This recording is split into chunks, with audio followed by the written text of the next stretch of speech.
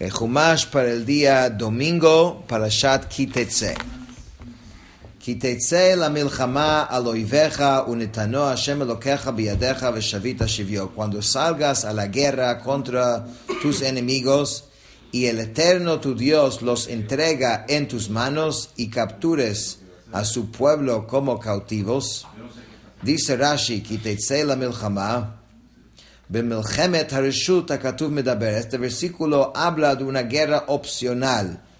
Es decir, un tipo de guerra no obligatoria, que no es la guerra que fue librada contra las naciones de Canaán.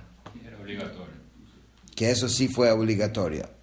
Shemilchemet Eretz Israel ein lomar veshavita shivyo, sharei kvar nemar lo tichaye kol neshama. Porque cuando se capturaron el pueblo, o sea, de los cananitas, la tierra de Israel, no había cautivos, porque la Torah dijo que no dejarás vivir ningún alma. Veshavita shivyo, capturas a su pueblo como cautivos. Lerabot kenaanim shebetocha, ve'af al pi shehem misheva umot. Esto fue anunciado a fin de incluir dentro de la ley enunciada aquí a los Kenaanim que hay dentro de ese pueblo, aunque pertenecen a los 7 pueblos de Canaán. Ok, cuando esto pasa, cuando tienes cautivos, entonces el soldado ve, veraita bashivya, entre sus cautivos ve a una mujer, eshet yefat toar, una mujer de hermoso aspecto, vechashaktaba, y la ansias. Velakachta lecha liisha, podrás tomarla como esposa. Ok. Aquí Rashi dice algo de que va... Hay café afuera. Café. Sí, hay. Caliente. Esquina. Ok, ahorita no quiero interrumpir, ya interrumpí, pero que tengo una garganta irritada. Dice Eshet, dice afilo Eshet Ish, incluso si es una mujer casada, velakachta lecha liisha, podrás tomarla como esposa.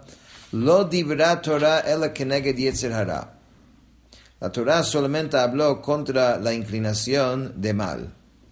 She'im ein hakadosh baruch hu matira, porque si Hashem no hubiera permitido a esa mujer, yisaena be'isur, él se hubiera casado con ella de un modo prohibido. Aval im nisa'a, pero sin embargo la Torah dice, pero si efectivamente se casa con ella, sofo lihiyot sona. Al final la aborrecerá. Shenema acharav, kitiena leish vigomer, como la Torah sigue después, y dice cuando un hombre tenga 2 esposas, que es una amada y la otra es aborrecida, vesofo leholid mimeno ben sorer umore, y el siguiente va a ser que vas a tener un hijo descarriado y rebelde.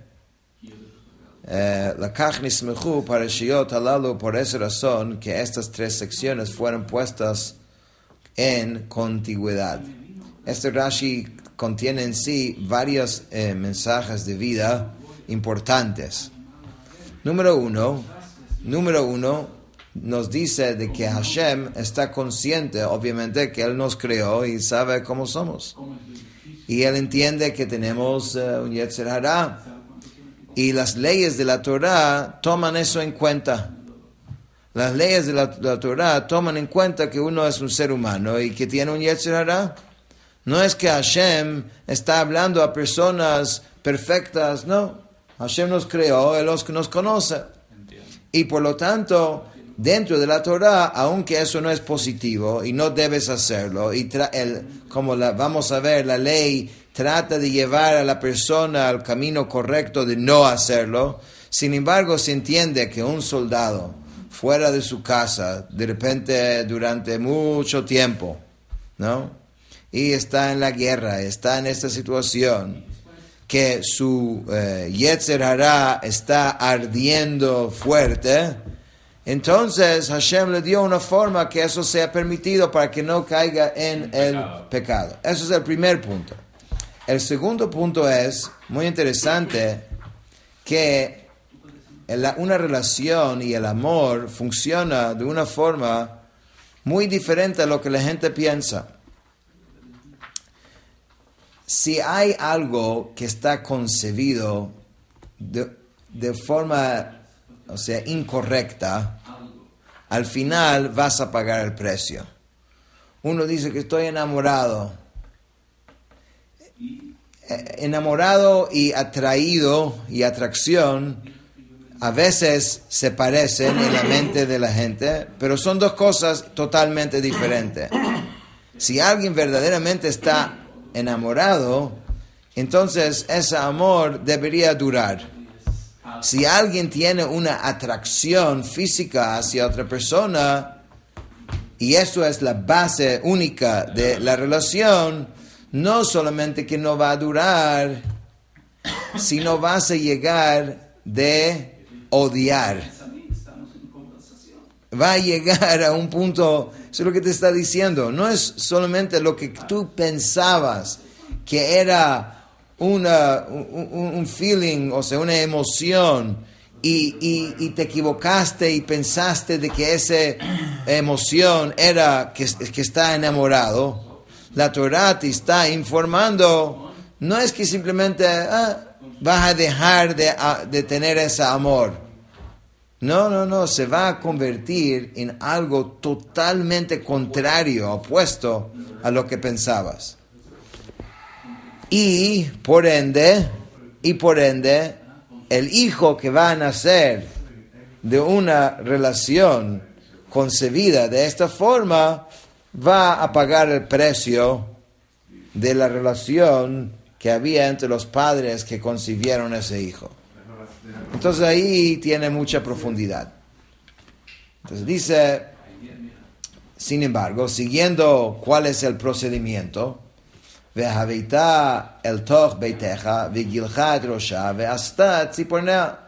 llevarás al interior de tu casa y ella se rasurará la cabeza y dejará crecer sus uñas.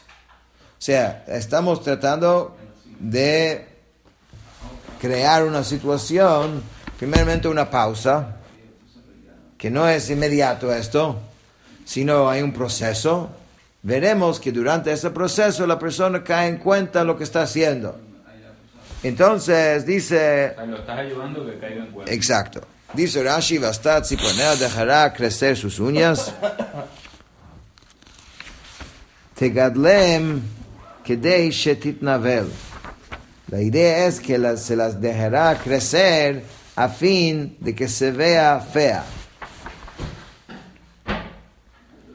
והסירה את סמלת שביה מעליה, וישבה בביתך, ובכתה את אביה ואת אמה ירח ימים, ואחר כן תבוא אליה ובעלתה, והייתה לך לאישה. Ella se quitará su vestido de cautiverio y permanecerá en tu casa y llorará a su padre y a su madre durante un mes. Y después, si todavía después de esto, la persona quiera, vendrás a ella y la poseerás y se convertirá en tu esposa. Dice Rashi, Veisirat simlat shivya, Veisirat lefi shehem naim shagoyim benotehem mitkashtot b'milchama b'shvil haznot acherim imahem. Porque esto es, Rashi está explicando que eso pareciera lo contrario. O sea, dice, porque, vas a quitarle, mejor diría uno, dejarle la ropa de cautiverio, si la idea es que se queda como fea, porque vas a quitar y cambiar esa ropa. Entonces él explica a Rashi porque estos vestidos eran bellos, pues las hijas de los pueblos en la antigüedad se adornaban en tiempos de guerra con el objeto de seducir a los demás, a los soldados, con ellos, eso fuera su costumbre. Entonces no eran cosas feas, eran con otra finalidad. V'yashva bebeitecha, permanecerá en tu casa.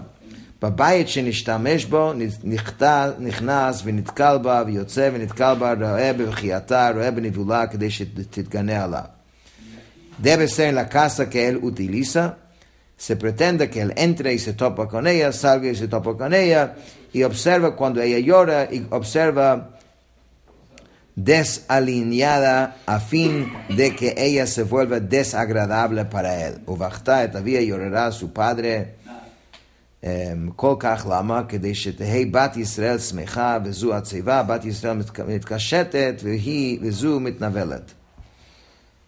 Para que la hija de Israel esté alegre, pero esté triste, para que la hija de Israel esté adornada, pero esté desalineada. והיה אם לא חפצת בה ושילחת לנפשה, ומחר לא תמכרנה בכסף, לא תתעמר בה תחת אשר עיניתה. Y sucederá, si no la deseas, entonces deberás enviarla por sí misma, pero no podrás venderla por dinero, no podrás esclavizarla porque la afligiste. Dice Rashi, vaya im lo chafatzta ba, hakatuv mevasercha, shesovcha lisnota. La Torah te está diciendo que al final habrás de aborrecerla. Lo titamer ba, לא תשתמש בה, בלשון פרסי עושים לקורין לעבדות ושימוש אמרה, מיסודו של רבי משה הדרשן למדתי כן. Significa que no la debes utilizar como para esclavitud o servidumbre. Dice, eso lo aprendí de la obra de Rabbi Moshe Hadarshan. Okay. O sea, cuando te fastidies de ella, no te aproveches ya. Tiene que dejarlo salir. Gratis. כי תהיינה לאיש שתי נשים. Okay, eso es la primera ley. Pero la Torah ya nos dijo que estas leyes no son totalmente separadas, tienen que ver uno con otra. Si el hombre tenga dos esposas, imagínate, ¿no? האחת האהובה והאחת שנואה, וילדו לו בנים האהובה והשנואה, והיה הבן הבכור לשנייה. ¿No? Y ellas den a luz hijos para él, tanto la amada como la aborrecida. Y sucede que el primogénito es de la aborrecida. והיה ביום הנחילו את בניו, את אשר יהיה לו, לא יוכל לבקר את בן האהובה על פני בן השנואה הבכור. Entonces, cuando llega el día de heredar a sus hijos, lo que él posea no podrá otorgar el derecho de primogenitura al hijo de la amada por encima del hijo de la aborrecida, el primogénito, que es legalmente el primogénito. כי את הבכור בן השנואה יכיר, לתת לו פי שניים בכל אשר יימצא לו, כי הוא ראשית עונו, לא משפט הבכורה. Sino deberá reconocer el derecho de primogenitura al hijo de la aborrecida, dándole una porción doble de todo lo que tenga a su disposición, ya que él constituye el principio de su vigor, a él le pertenece el derecho de la primogenitura. Una pregunta. ¿Dios acepta entonces el matrimonio con dos mujeres? O sea, bíblicamente hablando, sí. Y esto duró durante mucho tiempo. Más de dos. Anímate. Esto estoy evaluando. Anímate, bueno. Estoy evaluando y qué dice, no, o sea, eso es interpretación nuestra, lo que haremos hoy en día. Por ejemplo. Hoy en día no se puede, ya. Sí, ¿quién dice eso? Dios lo dice. O sea, hubo un decreto como hace 1000 años. ¿Ah, sí? Sí, Rabbeinu Gershom, que fue aceptado por todas las comunidades ashkenazí. Los sefaradim hasta hace 70 años todavía se veía esto. O sea, no hicieron caso al decreto. No, nunca fue aceptado, digamos, en las comunidades sefaradí. Pero hoy en día todas las comunidades respetan eso. Pero ese decreto es de un hombre, viene de un hombre. Esto es ya otro tema, cómo funcionan estos decretos y cómo no son simplemente un hombre. Es un hombre con el Koach HaTorah, con el poder de Torah. No es así que un señor X decidió eso, sino hay una infraestructura y cómo esto ocurre y estas son decisiones que definitivamente están 1000% dentro del contexto de la Torah. Ok. Pishnaim correspondiente a las dos porciones, o sea, las porciones de dos hermanos. Okay. Aquí no habla de eso, pero si esta mujer que le pareció atractiva tiene hijos, deberá tomarlos. De verdad, por eso es que ese tema viene ahí, porque ahí la aborrecida se refiere a si le pasa esto y después se casa con una que le gusta. De verdad, con una normal. Si tuvo primero el hijo con esta aborrecida, probablemente... O sea, la Torah en sí no hizo referencia en esta segunda ley a la primera ley. Anterior, claro.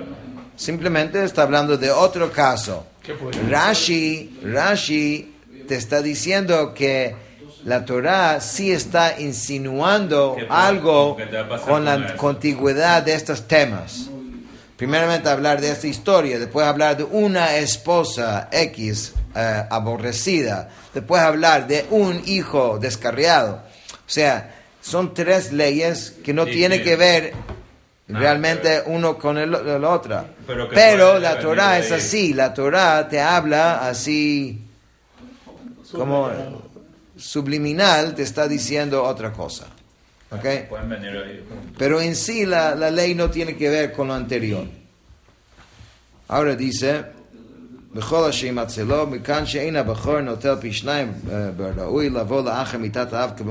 aquí se aprende que el hijo primogénito no toma el doble de aquello que debe llegar a la propiedad del padre después de la muerte del padre, como si la toma de aquello que ya posea el padre. Eso es una halajá en heredar. La ventaja que él tiene que ver con lo que el padre tiene en el día que murió, no con lo que la propiedad pudiese dar en un futuro, ¿no? כי יהיה לאיש בן סורר ומורה איננו שומע בקול אביו ובקול אמו ויסרו אותו ולא ישמע עליהם. Si un hombre tiene un hijo descarriado y rebelde que no escucha la voz de su padre ni la voz de su madre, y ellos lo disciplinaron, pero no él no les obedece. Dice Rashi, sorer, descarriado, eso significa sar min haderech, se desvió del camino correcto. Umore, rebelde, misarev b'divrei aviv lashon mamrim, desobedece las palabras del padre. Relaciona con la palabra mamrim, rebeldes. V'yisru oto, ellos lo disciplinaron. Matrino bo b'fnei shlosha umalkin oto ben sorer mora eno chayav ad sheyignov v'yochal tartemar basar v'yishteh chat silog yain shenemer zolel v'sover v'nemer al tiyeh b'sover yain v'zol lebasar lamo o ben sorer mora nerag al shem sofo. הגיע התורה לסוף דעתו, סוף שמחלה ממון אביו, ומבקש לימודו ואינו מוצא, ועומד בפרשת דרכים ומלסתם את הבריות. אמרה התורה, ימות זכאי, ואל ימות חייב. La Torah explica Rashi, le hacen una advertencia ante de un tribunal de 3 jueces, y si no hace caso es azotado. Ahora bien, el hijo descarriado y rebelde no se hace culpable de castigo hasta que robe y coma un tartemar de carne y bebe medio log de vino. Es una cosa muy fuera de lo normal, ¿no? Como el versículo declara, es glotón y bebedor. Y también se declara, no seas de los bebedores de vino, de los que engullen carne para ellos mismos. El hijo descarriado y rebelde es matado a causa de su fin. La Torah llegó al fin de su mentalidad. Al final acabará con el dinero de su padre y procurará mantener aquello a lo que estaba habituado, pero no lo hallará. Entonces se parará en una encrucijada de caminos y robará a la gente. Por esto la Torah dijo, mejor que muera inocente y que no muera culpable. Para que sepan que esta es una ley que la Gemara dice que no pasó y no pasará. Que esto también es un tema muy interesante, cómo la Torah plantea cosas que realmente para llegar a pasar, con todas las condiciones, es imposible que llegue a ocurrir. Pero la Torah quiere que entienda qué significa la educación y qué significa cuál es la obligación también de los padres hacia sus hijos, que es de educarlos. Los padres tienen que educar a sus hijos. Entonces su padre y madre lo agarrarán y lo sacarán a los ancianos de su ciudad y al portal de su lugar. ואמרו אל זקני עירו, בנינו זה סורר ומורה, איננו שומע בקולנו זולל וסובע. Ellos dirán a los ancianos de su ciudad, este hijo nuestro es descarriado y rebelde, no escucha nuestra voz, es glotón y bebedor. Urgamu kol anshei iro ba'avanim v'metu v'yarta haram mikirbecha v'chol Yisrael yishmu v'yirau. Entonces todos los hombres de su ciudad lo lapidarán con piedras y morirá. Así eliminarás el mal de tu interior y todo Israel escuchará y temerá. Dice Rashi, v'chol Yisrael yishmu v'yirau. מכאן שצריך הכרזה בבית דין, פלוני נזכר אשר בן סורר ומורה. De aquí se aprende que la condena del hijo rebelde precisa ser anunciada en el tribunal. Fulano fue lapidado por haber sido un hijo descarriado y rebelde. Como te dije, este caso nunca pasó, pero la Torah está hablándonos, ¿no?, de lo grave que es esto. Y además que hay otra cosa que hay que considerar, que es, en nuestro mundo de hoy, faltas que la sociedad no acepta en general, lo aleino en ciertos lugares hasta eso se acepta, es, por ejemplo, si alguien mata, si alguien roba, si tú dices que alguien fue castigado por eso, la gente dice, ok, entienden. Pero faltas por cuestiones espirituales, nadie considera que una persona debe ser castigado por eso. Sí, no, y eso no es grave, pues. Porque hoy en día, la mente de hoy en día no considera que un ser humano debe ser castigado por eso. Pero eso en parte también es porque no realmente tiene el aprecio para estas cosas y qué significa. Y por lo tanto, entonces comienza mucho antes de pensar por qué hay que castigarlo. Antes de hablar de si hay que castigarlo o no hay que castigarlo, hay que considerar cuál es la importancia de esto. Y una vez que se entiende la importancia, se puede entender, oye, cómo deberíamos reaccionar cuando alguien irrespeta eso. Con eso terminamos el Chumash de hoy.